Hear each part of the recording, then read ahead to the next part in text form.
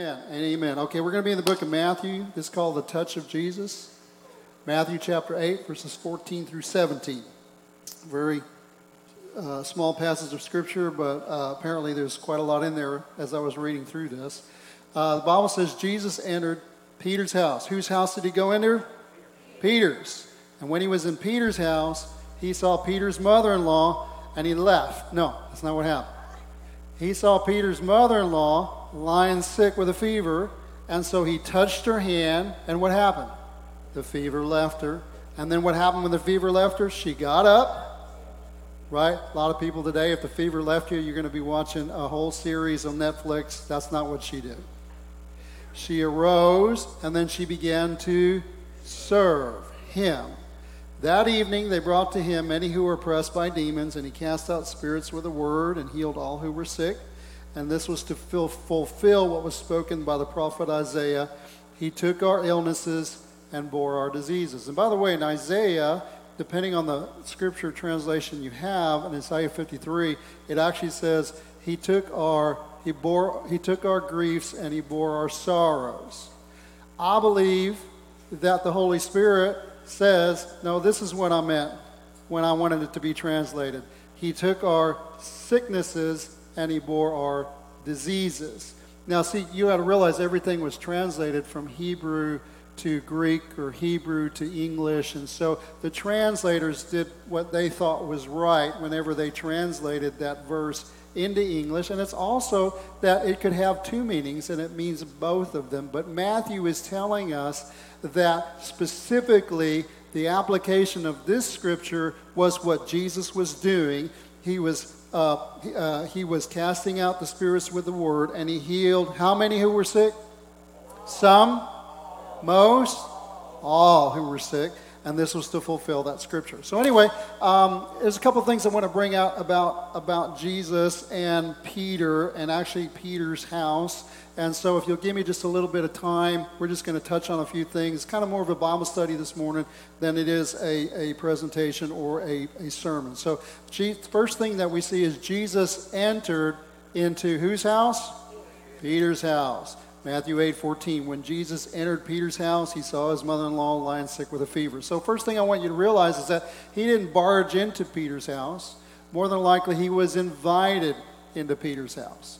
Now, why is that important? Because Jesus is still, even though he's not with us physically, he's the exact representation of the nature of God. God respects our boundaries. We'll get into that a little bit. He respects free will. And so one of the things that happened with Jesus is he didn't say, sometimes he would say, I'm coming to your house, but if you were to say no, he wouldn't come. And we'll give you a scripture for that here in a minute. But the reality is he was invited into Peter's house. Acts 2:37 through 41. Whenever Peter was preaching, he said, when they heard Peter preach, they were cut to the heart and said to Peter and the rest of the apostles, brothers, what shall we do? And Peter said to them, repent and be baptized every one of you in the name of Jesus for the forgiveness of your sins, and you will receive the gift of the Holy Spirit. For the promise is for you, your children, and all who are far off, everyone whom the Lord our God calls to himself. And with many other words he bore witness and continued to exhort them, saying, save yourselves from this crooked generation. And so those who received his word were baptized, and they were added to that day about 3,000 souls. You say, what does that have to do with being invited? Peter was preaching, but he couldn't make them.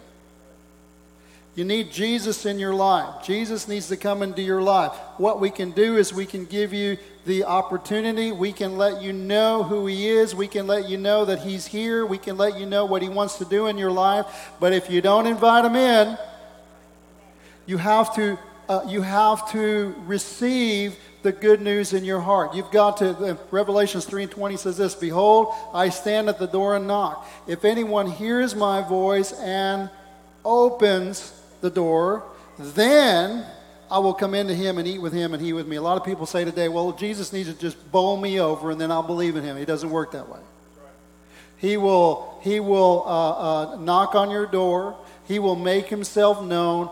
That's why proclamation of your testimony, proclamation of the gospel is so important. And when that happens, it gives people the opportunity, what must I do to be saved? Believe on the Lord Jesus Christ and you and your household shall be saved. But you have to open the door.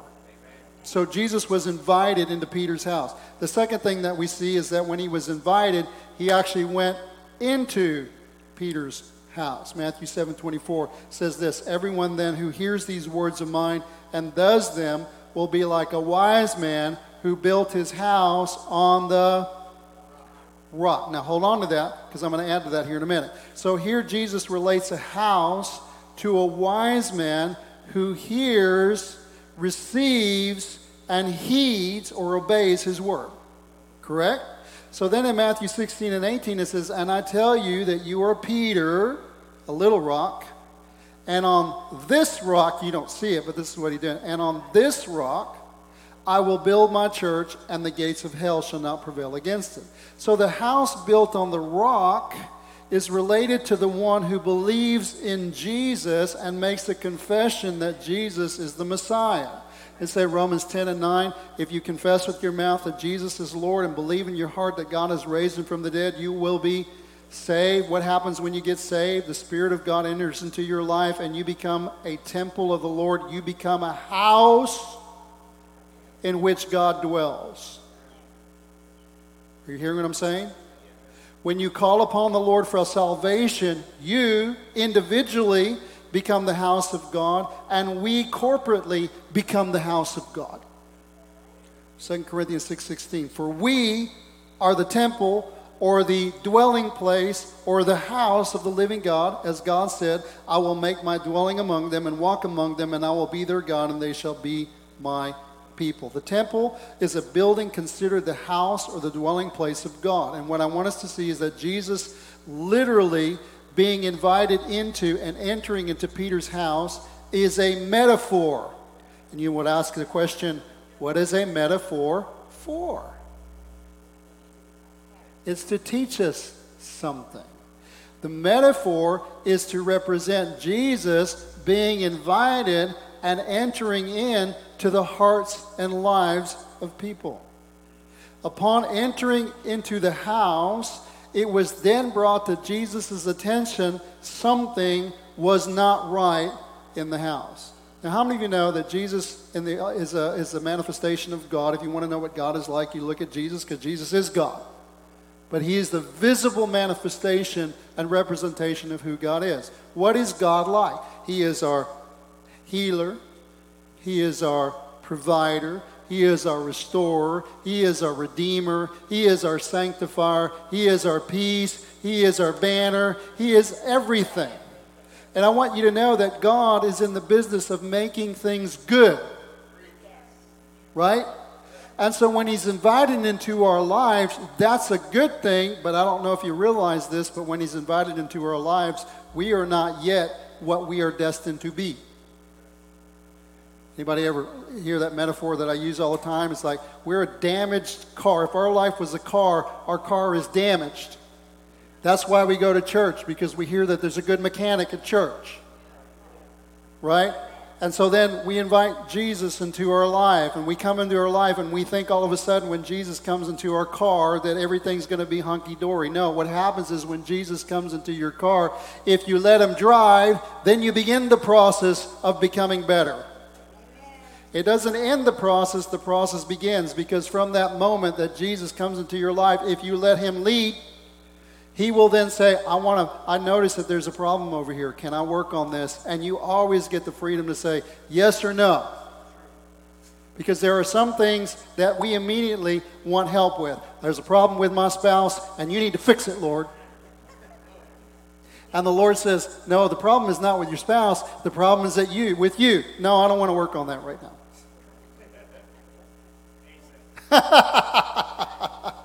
What I'm trying to get you to realize is that the house that Jesus comes into, there's always going to be things that need to be updated, things that need to be better. And in Peter's house, the disciples immediately brought attention that something was out of order. Something was not right in the house. It doesn't mean that this is the only thing that wasn't right in the house, but it is the thing that they brought to his attention at this particular time, and they appealed to Jesus to intervene. So what brought his attention, however, to the situation was not Jesus came in and started taking over. He came in and then they appealed to him. That's the second point we're going to look at. Jesus was appealed to, or is this the third point? No, yeah, this is the second point. Jesus was appealed to in Peter's house. Luke 4:38, Simon's mother-in-law, same passage. It's a cross reference. It's in a different gospel. It brings out and adds a little bit of illumination to what was taking place because it's a different testimony. They see different things. In this particular passage in Luke 4:38, it says Simon's mother-in-law was ill with a fever, and they appealed to him on her behalf. So he didn't come in the house and say, "Oh, I see you're sick. Let's pray. I may touch you." No. He came into the house, and what did they begin to do when he was in the house? "Master, now that you're in the house, we have a problem. We have this issue. Can you intervene? Can you do something about this?" And why would they want to ask him to do something about it? Because that's who he is. It's what he's been doing. He went about all Galilee, teaching in their synagogues, preaching the good news of the kingdom, and healing all who were sick, right? That's what he did. And so what we're talking about here is we're talking about prayer, right? Because we're going to apply this to today. When Jesus comes into our lives, all of a sudden now Jesus lives within us, but he doesn't just automatically do stuff. We have to enter into a relationship with him. It's a give and take. He talks, we listen, we talk, he listens. And what we're talking about here is that communication with God, prayer. As we pray, the Lord knows what we need before we ask him, but he still requires that we ask him. In Matthew 21:13, he said to them, "It is written, my house shall be called a house of prayer." Whose house? Who's the house? We're the house, right? My house shall be called a house of prayer. In Matthew 7:7, it says, "Ask, and it will be given to you." Who are we asking? We're asking the Lord, right? And by the way, the context is ask and keep on asking. Some of you when we were children, we knew how to do that. Can I have this? Can I have this? Can I have this? Can I have this? Can I have this? And we would keep asking until we got it. But somehow as adults, Lord, can you do this? He didn't say anything, or he don't want to do nothing. He's not interested in me. He don't care about me. And there's an enemy right there saying, God's not good. God is not looking out for your best. God's not interested in doing anything about your situations, because that's what the enemy does, right? But that's not true. Jesus said, ask and it might be given to you. It says ask and it will be given to you, right? Seek and you will find. Knock and it will be open to you. Sometimes in the middle of asking, we come to find out that maybe this isn't the best thing to ask for. Sometimes, I'll give you an example of my own life, okay? I used to pastor another church. I don't know if you know that, right? Two-time pastor. No, I did that before I came here. I used to pastor another church, and I was about to leave the church. They wanted me to leave, and I wanted to leave. We were mutually in agreement, okay? So I wasn't going to have anywhere else to go, and I needed a vehicle, and at that particular time, there was a certain car dealer. This was before COVID, before all the prices, all that kind of stuff, but there was a particular car dealer that would let you buy a car, and then they would let you wait a year before you had to start making payments. I thought to myself, so that's a pretty good idea. I need a car. I'm going to have to work. I got to have to do something. And so since I won't be able to have a job after I leave here, they're not going to approve me for a car. I need to go ahead and apply for a car now. But I was wise enough to ask. And I said, God, this is a good deal. God, this. And I felt like the Lord, wasn't really answering me. The Lord wasn't really responding to me. And finally, I felt like I got a breakthrough. And I said, God, I really need this car. Will you let me buy this car? And he said, it's kind of like, if you really want the car, you can have the car. And then I thought to myself, I didn't like the way he said that. Ooh. I said, I didn't like the way he said that. It didn't seem like he's going to let me have what I want, but it seemed like when he was going to let me have what I want, it wasn't what is best for my life. He was just kind of caving into my requests. And I was going to pay for it somewhere down the road. So I decided not to buy the car. And you know what? A year later, I could not have afforded that car. I thought to myself, surely I can be in a position where I can afford that car, but I wasn't able to afford that car. And so God wasn't denying my request because he didn't care about me, because he didn't love me. He knew where I was going to be, and he knew this wasn't the wisest decision for my life. You hear what I'm saying? So sometimes if there's a delay, it's not because he doesn't love you, it's because he knows things you don't know. All right? And then knock, and it will be open to you. Matthew 21:22, whatever you ask in prayer, you will receive if you have faith, right? And that's the other thing I want to bring out. So they were asking the Lord, but they weren't asking without faith. They were asking in faith. Sometimes you can ask without faith.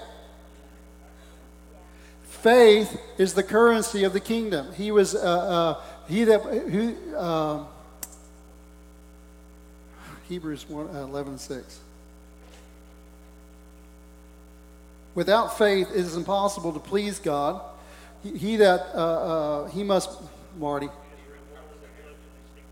comes to him must believe he is a rewarder of those who diligently seek him. I know the scripture. I just like, right, wait till you turns 59 and see what you do. All right. So anyway, Hebrews 11:6. Faith is the currency of the kingdom. In this world, it takes money. You got to have money. Whether you like it or not, money is the currency of the kingdom. Money is the exchange for what we do. It's the exchange for our work. It's the exchange for our value. We're able to take a common currency and we're able to do something with it. You got to have money in this society to function. Some people try bartering and all that kind of stuff, but it's really not what works is money. In the kingdom of God, if you want to have something you want to manifest God's things in your life, you're not purchasing it, but it requires faith. Without faith, it is impossible to please God. Are you hearing what I'm saying? So when you ask, the Bible says, if any man lack wisdom, let him ask God, who giveth to all men liberally and without reproach, and it shall be given to him, but let him ask in faith. Believing. Well, what does it mean in that context to ask in faith? It's not like, well, we'll try God, but we'll also try the credit card company. And if the credit card company comes through, we don't need God. Right? That's kind of what we do. And so, well, it's just going to be one of our options. That's not faith. Now, we're not saying that God can't lead you to do something. What we're saying is that I trust you, God. You're my provider. The credit card company is not my provider. My employer is not my provider. Now, this doesn't preach well in this environment, but a lot of y'all grew up in plants. If the plant tells you we need you every Sunday, you say, yes, master. Because I need your paycheck. If Jesus says, I want you to be in church on Sunday, you say, no, my other master called.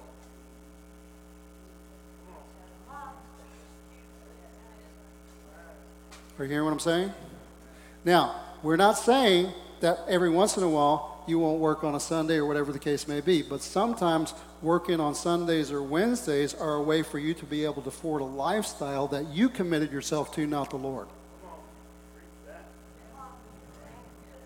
I got to pay for my $100,000 Raptor pickup. There's no problem with buying a Raptor pickup. No problem with that. Right? But if you got to work on Sundays and overtime, and this is your choice, not their choice, to do it, then who put yourself in that position? Well, God wants me to have the best. Of course he wants us to have the best. Some of y'all look like you're getting angry. Are y'all getting angry? Huh? You want to give a testimony? Okay, go ahead. Come on. Yeah. Because I felt what you felt. So. No, I didn't. I mean, that's the truth, right? We're a family here. We can be real with each other, right? So, 20 years I worked shift work. I don't know how many Sundays I was in the plant. How many Sundays I missed an opportunity. How many Sundays I did not get fed. For 5 years, I said, Lord, I don't like this. I don't like this. I want to be in church. It didn't happen the first year. It didn't happen the second year. I did not stop praying. I said, Lord, please, please, not quite 5 years later, I got offered a different job. Look, we got to persevere. Look, it may not happen immediately, but ask God. I got a desk job, an office job, more money. Didn't have to be in the heat. Didn't have to labor as hard. Still some labor. And I prospered. I prospered in the job. But I'm going to tell you, the reason I'm giving this testimony is because don't be discouraged. What Pastor's saying is true, but it's here. I had it in here. Something was burning inside of me. I knew I needed to be in the house. I knew I needed to be there. But I put the petition out there. Be encouraged. If you're working shift work and you're in the plants, just start asking him. He's got it. He's got it laid up. And he'll give you favor where you didn't even imagine. He'll give you things that you didn't even imagine. I'm going to prophesy this right now in the name of Jesus Christ. Over Shady Oaks, over the men and women that are being robbed right now in the name of Jesus from coming to the house of the Lord. I speak a job over them right now in the name of Jesus. A better job, better opportunity, favor, godly favor in the workplace for the ones that are here today. Receive it right now in the name of Jesus. Amen. That's a good balance to what I was saying. And I'm going to add another balance to that. Sometimes the job that God will give you may not pay as much as the one you have right now. But which one do you value more? See, Doug's right. It's about what's in the heart. Do I value being in the presence of God enough to take a lower paying job? To do what the Lord wants? Or does it always have to be a better job? Otherwise, it ain't God. See, and it's all about what's in here. Now, I know I'm meddling a little bit. That's okay. I feel I need to do that right now. All right? I'm not called to please you. I'm called to teach you. And sometimes what we teach is not always what's pleasing to us. Just like a parent. Listen, first and foremost, I'm a husband and a father before I'm a friend. If I never become my children's friend, I will definitely be their father. I'm not going to get to heaven and the Lord said, were you your children's friend? He said, train up a child in the way they should go. If I train them up, I've done my job. If I can be their friend, then that'll be great. But a lot of times for some of y'all that have teenagers, in order to be their friend, you got to do whatever they want. What do you value more? The Bible says, train up a child in the ways of the Lord, and in the end they shall not depart from that. As for me and my house, we will serve the Lord. Now, I may not always be the most kind or generous, but I tried my best to bring my kids up knowing God. Have I made mistakes? Yes. Did I fail in a lot of areas? Yes. But one of the things that we need to realize, and what I hope for, is that my children will do better than I did, because I did better than my parents did. I'm grateful for my parents. I'm grateful for what they did. But they don't know what I went through. They don't know what we went through. And sometimes we tend to think very small. We tend to think our own personal lives, not realizing that the life of Christ is multi-generational. And what I'm believing for is that some things that I'm weak in, my children will be better in. But some things that I'm strong in, my children will go farther and surpass from me. But there are some things, if you look at our history and our family history, there are things where we're at now in my life that may not seem to be the best, but it's a lot better than what we came from.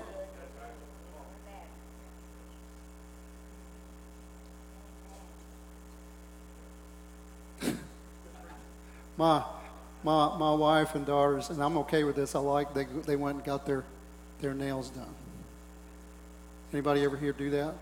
Guys, don't raise your hand. Got their nails done. I like them to be able to do that. You know, what kind of grates me a little bit is this is a necessity. Right?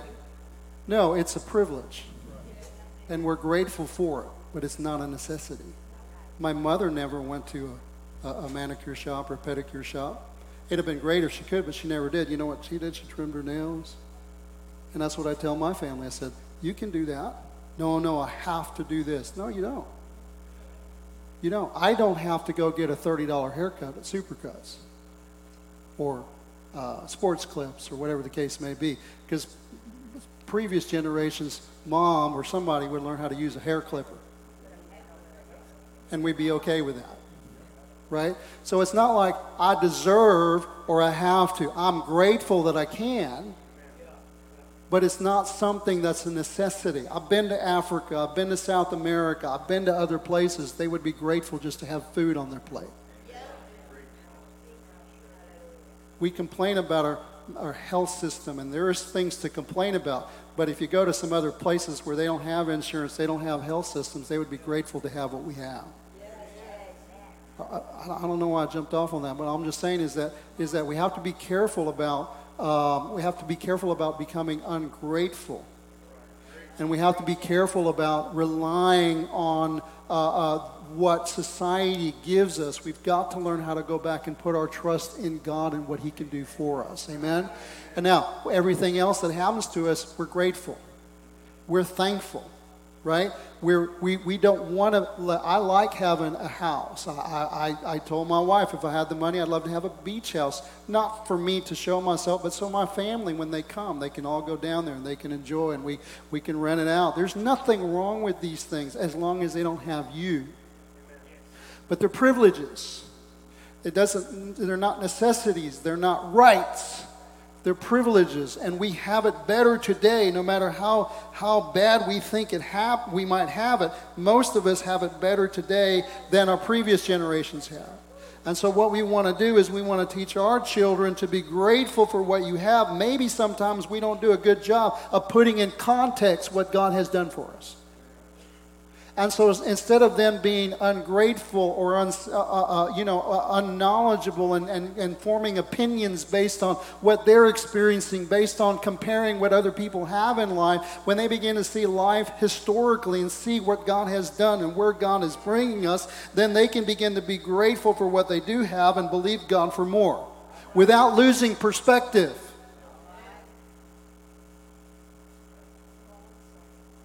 How many of our parents had to go outside in the middle of the night?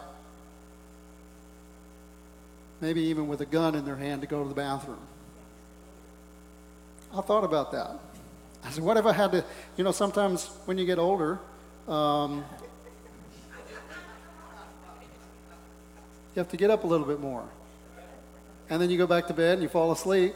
But if you have to do some things while you're up, going back to sleep a little bit harder. What if I had to go outside 50 yards or 100 yards away from the house and it's cold and I step on something, and then going back to sleep might be a little more difficult. But many of us aren't that far away from that. I remember my grandparents. Man, I'm really getting off on a tangent. I remember my grandparents. I remember going to Mexico. And my grandparents, we used to, when they didn't have, they had a bathroom outside their house. They had built a bathroom. And, for that, in Reynosa at that particular time, that was like, wow.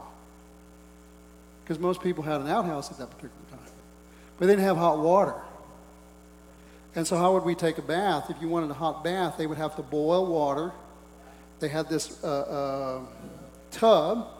They would fill it, and then they'd get it right with cold water, and then you would just, do it like that, and you would pour it. That was normal for us. Never thought anything about it. Just what we did. I'd never take a bath like that. Well, it wasn't that long ago that's what everybody had to do. Right? And so you could think, well, that's wrong, that's backwards, that's whatever. No, be grateful for what you do have without losing sight of where you came from. And believe God for more. Right? But let's not believe God for more and be ungrateful about it. Let's learn how to believe God for more and be grateful. And then when God gives you more, because I believe the more is coming. I believe this church is going to experience abundance. But the true test of abundance is what we do when we're in the middle of abundance. You see, it's one thing for people to get mad when they have nothing. But it's another thing. See, another trick of the enemy. I'm on a rabbit trail. Are you guys okay with me going on a rabbit trail? Okay. So, in Matthew 13, where it talks about the seeds, in a way, it's also talking about how the enemy works in our life. So one of the ways that he works is he hardens our hearts. He blinds the minds of unbelievers. So when the seed of the Word of God is given, it doesn't penetrate.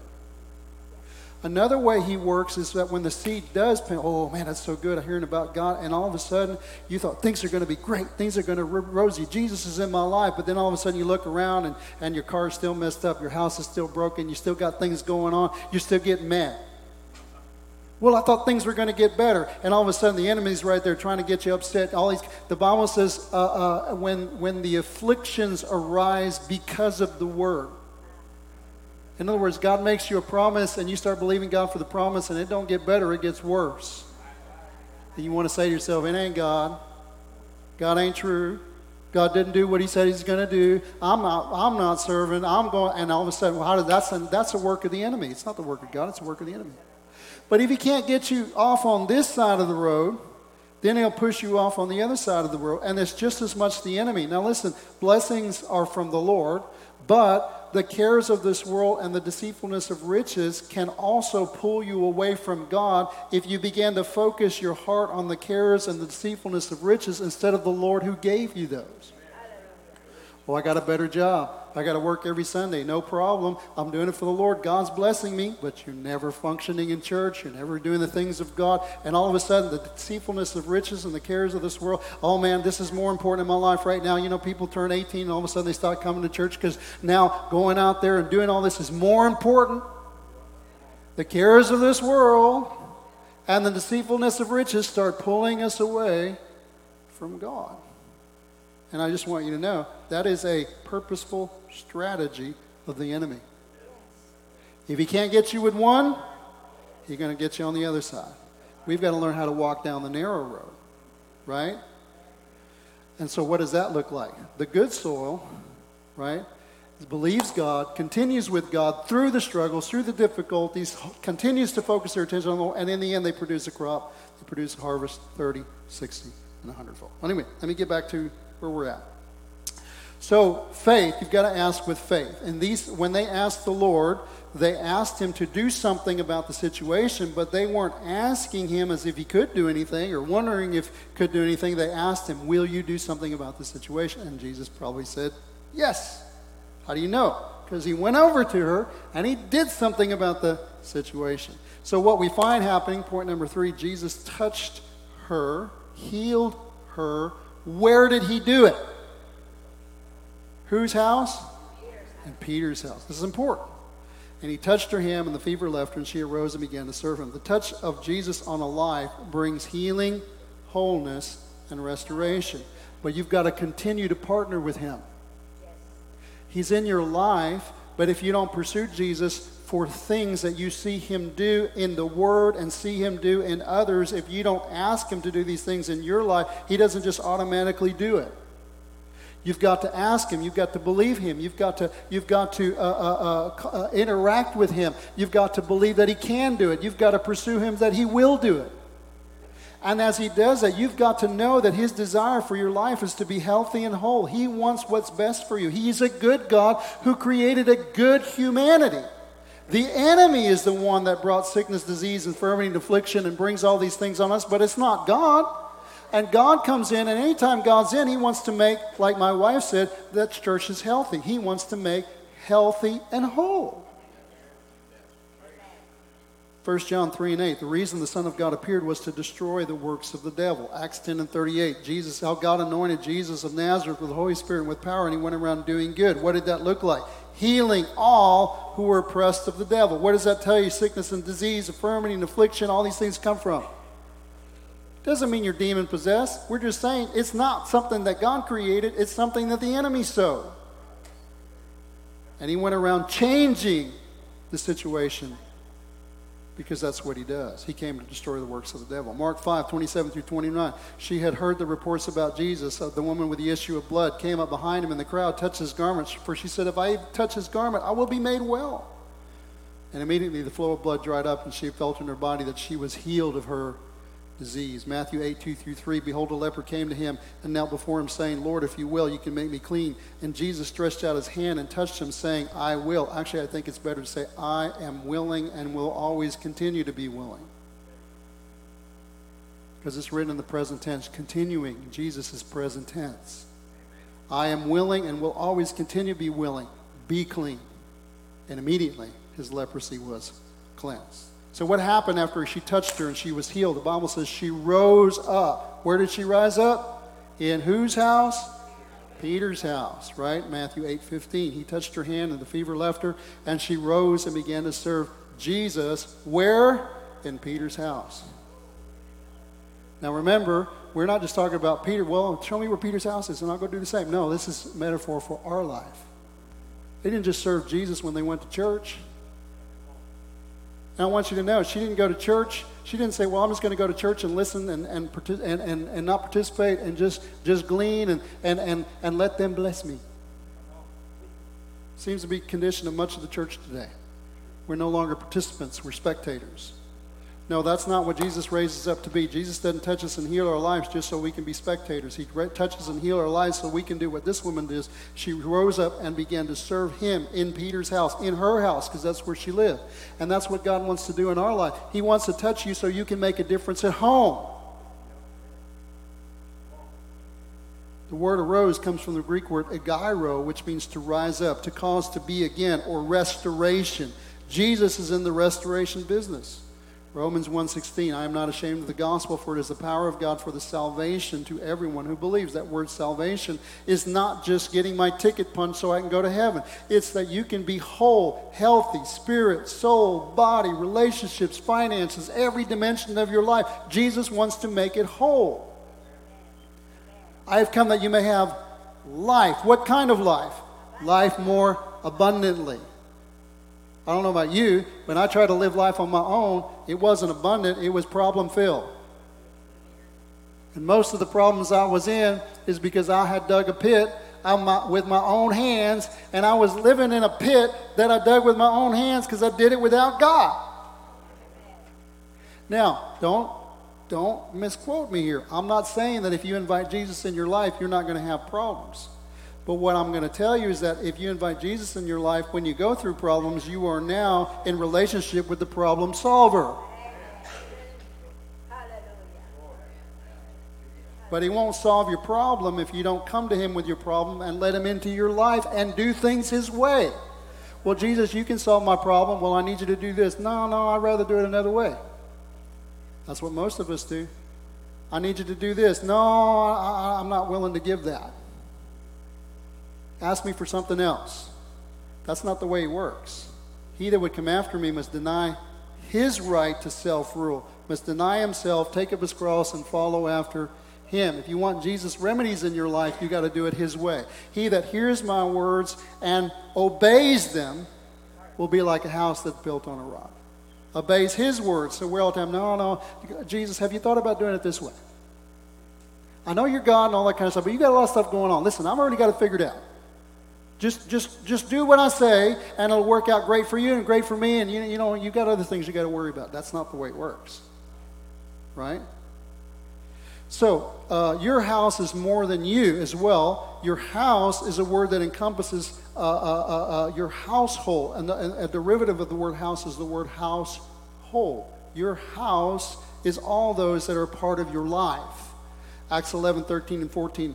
And he told us how he had seen the angel stand in his house, talking about Cornelius, and say, send to Joppa and bring Simon, who is called Peter. He will declare to you a message by which you will be saved, you and your whole household. Now remember, that word salvation is not just about going to heaven. It's about Jesus wants to make you and your household whole. He's in the restoration business. You hear what I'm saying? And they said, believe in the Lord Jesus Christ, Acts 16:31, and you will be saved, you and your household. I do that whenever I take communion and where I'm going to stand with the Lord. I said, Lord, you've made a promise. This is the promise you've made to me. I said, I'm lifting up myself. I believe you, Lord. I'm saved, but you've also promised me my household. And my household is not just my wife and daughters, but it's all my descendants that are coming after me. And I'm standing in faith, and I'm saying, this is the promise you made for me, and I'm not going to let go of it. I'm going to believe you, and as long as I'm alive, I'm going to believe you for the ones that I see, but when I die, I'm going to believe that you're going to honor my faith, and those that come after me are going to have my prayers, my willingness to stand with God, just like they did with David. God would say to the household of David, because of my servant David, I'm going to do this in your life. I'm hoping that one day the Lord will say, because of my servant Rick, I'm going to do this in your life. Now listen, it's not about Rick. It's about Jesus in Rick. But I believe that the Lord honors me as his son as well. I'm not the son of God, but I'm a son. And I believe the Lord loves me and the Lord honors my prayers and my faith. And I believe that he's going to hear me and he's going to do that. You can believe whatever you want. All right? As for me and my house, we're going to serve the Lord and believe God. So Jesus came for more than just to get us into heaven when we die. He came to bring healing, wholeness, and restoration into our life, your family, your descendants, your nation, yes, even the whole world. Sometimes I think we think too small. We're thinking just about me, and that's okay. That's the most important thing until it's about you, but Jesus is thinking about you and all those who are with you. Amen? So, point number 5. She served the Lord and others in Peter's house. Matthew 8:15. He touched her hand, and the fever left her, and she rose and began to serve him. He restored her to life again, and she began to serve those who were around her, those that were in his company. A truly whole person seeks to serve others through their life. I'm talking about a whole person. I'm not talking about just disease. I'm talking about whole. Right? We live in a generation that's not whole because it's about me, myself, and I. What can I do more for myself? The most important thing in life. It's all about self, right? And it's not. That's not a whole person. That's a myopic person. It's not somebody that's seeing everything. Boy, I'm reading a little tough this morning, huh? I'm just saying what you're thinking. He's being a little tough this morning. So listen, we're called to serve. When she was restored to life, she began to do what we as a people, as a race, as a creation of God were called to do. We were put on this planet to serve. Amen. The word serve is from the Greek word diakonia, which can also be translated as ministry. Everyone has a ministry because everyone serves. Everyone's calling and ministry is to serve. It was Adam's call. The Lord placed the man in the Garden of Eden to tend it, to serve it, and to watch over it. Genesis 2:15. It was Jesus' call. Matthew 20:28. Even as the Son of Man came not to be served, but to serve and to give his life as a ransom for many. It was the apostles' call. Acts 6:4. We will devote ourselves to prayer and to the ministry. The word diakonia, service of the word. And it's our call. Galatians 5:13. You, my brothers, were called to be free, but do not use your freedom to indulge the sinful nature. Rather, serve one another in love. Last thing we're going to look at. They brought, I think it's the second to the last thing. They brought the sick to Jesus in Peter's house. Matthew 8:16. Where did they bring the sick to? Whose house? Peter's house. No, we need to get them to the pastor. We need to get them to the deacons. That's not necessarily a bad thing, but I want you to see that the goal is to get them to you. Because the same God that lives in me lives in you. Right? They began to bring the sick to Jesus. Where was they being brought to? Wherever Jesus resided. Where does Jesus live? Within us. This house, Peter's house, became a light to that neighborhood that it was in and beyond. And your house, your life will be a light to the neighborhood. It's supposed to be a light to the neighborhood where you're at and beyond. What I want us to grasp is that the kingdom of God always wants to advance. To the extent that we cooperate with God, not only will the kingdom of God advance or grow in us, but it will seek to advance through us as we allow the goodness of God and the power of God to flow out of us, not just in church, but the place where we live, where we work, where we shop, where we do things on a daily basis. Isaiah 61:3. Arise, shine, for your light has come, and the glory of the Lord is risen upon you. For behold, darkness shall cover the earth, and thick darkness the peoples, but the Lord will arise upon you, and his glory will be seen upon you. Turn to somebody and say, he's talking to you. And you, no, he's talking to you. And nations, what is God looking for? See, we say, and my wife, and that's important. We say, and my friend, and that's important. But I want you to know that God thinks bigger than that. Yes. He says, and nations shall come to your light, and kings to the brightness of your rising. Luke 5:29-32. And Levi, well, I feel I praise the Lord on that, I'm telling you. Luke 5, 29 through 32. And Levi made him a great feast in his house, and there was a large company of tax collectors and others reclining at the table with him. Whose house was Jesus in now? Levi's house. In this particular instance, he's in Levi's house. Who is Levi? Levi was one of those good-for-nothing tax collectors that keep taking my money that now has a right to carry a gun. Jesus went to his house. And you know who he invited to his house? Bunch of other low-life tax collectors, and the Pharisees and the scribes and the people at church grumbled. Because Jesus was hanging out with sinners. They said, why do you eat and drink with tax collectors and sinners? And Jesus answered them, those who are well have no need of a physician, but those who are sick. I have not come to call the righteous, but sinners to repentance. And you know where sinners live? Around you. They don't live in church. We're the church. They live around your house. Right? Last thing, Jesus healed people. Where? Whose house? Peter's house. Matthew 8:16. That evening they brought to him many who were oppressed by demons, and he cast out the spirits with a word and healed all who were sick.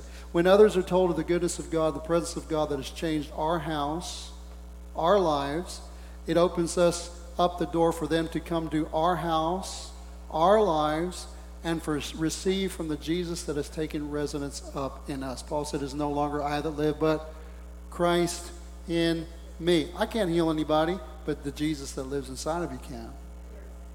Right? John 14:12, truly, truly, I say to you, whoever believes in me will also do the works that I do, and greater works than these will he do, because I'm going to the Father. Acts 1:8. But you will receive power when the Holy Spirit has come upon you, and you will be my witnesses in Jerusalem, Judea, Samaria, and the ends of the earth. You know, today there's this thing, everybody wants like a diesel truck, or, you know, they want a 4x4, they want a diesel truck. But if we were honest, how often are we going to use them? Probably never. It's just another thing that I can have to show, look how bad, look how I want a dually, I want a diesel, I want a Ford. Now, some people actually need them. We're not saying there's anything wrong with them. But for most of us, we're never going to use them. Jesus didn't give you power so you can have another accessory. He gave you power so you could use it. We shall receive power after the Holy Spirit comes upon us, and we will be my witnesses in Jerusalem, Judea, Samaria, and the uttermost parts of the earth. See, Jesus is the big rock, and we're the little rock, right? We're built, he is the cornerstone. He is the one that determines whether you're true or not. He is the measure and the standard that everything else is built by. But it says in 1 Peter chapter 2, it says, as you come to him, a living stone. Who is he talking about? People that believe in the Lord Jesus Christ. He is the rock. We are living stones, right? A living stone rejected by man, but in the sight of God chosen and precious. You yourselves, like living stones, are being built up a spiritual house. We are stones built upon the stone. We are rocks built upon the rock, which is Jesus. But without the Lord, it collapses, right? But the purpose of a foundation, there's a foundation somewhere down the road that's been built for 15 years.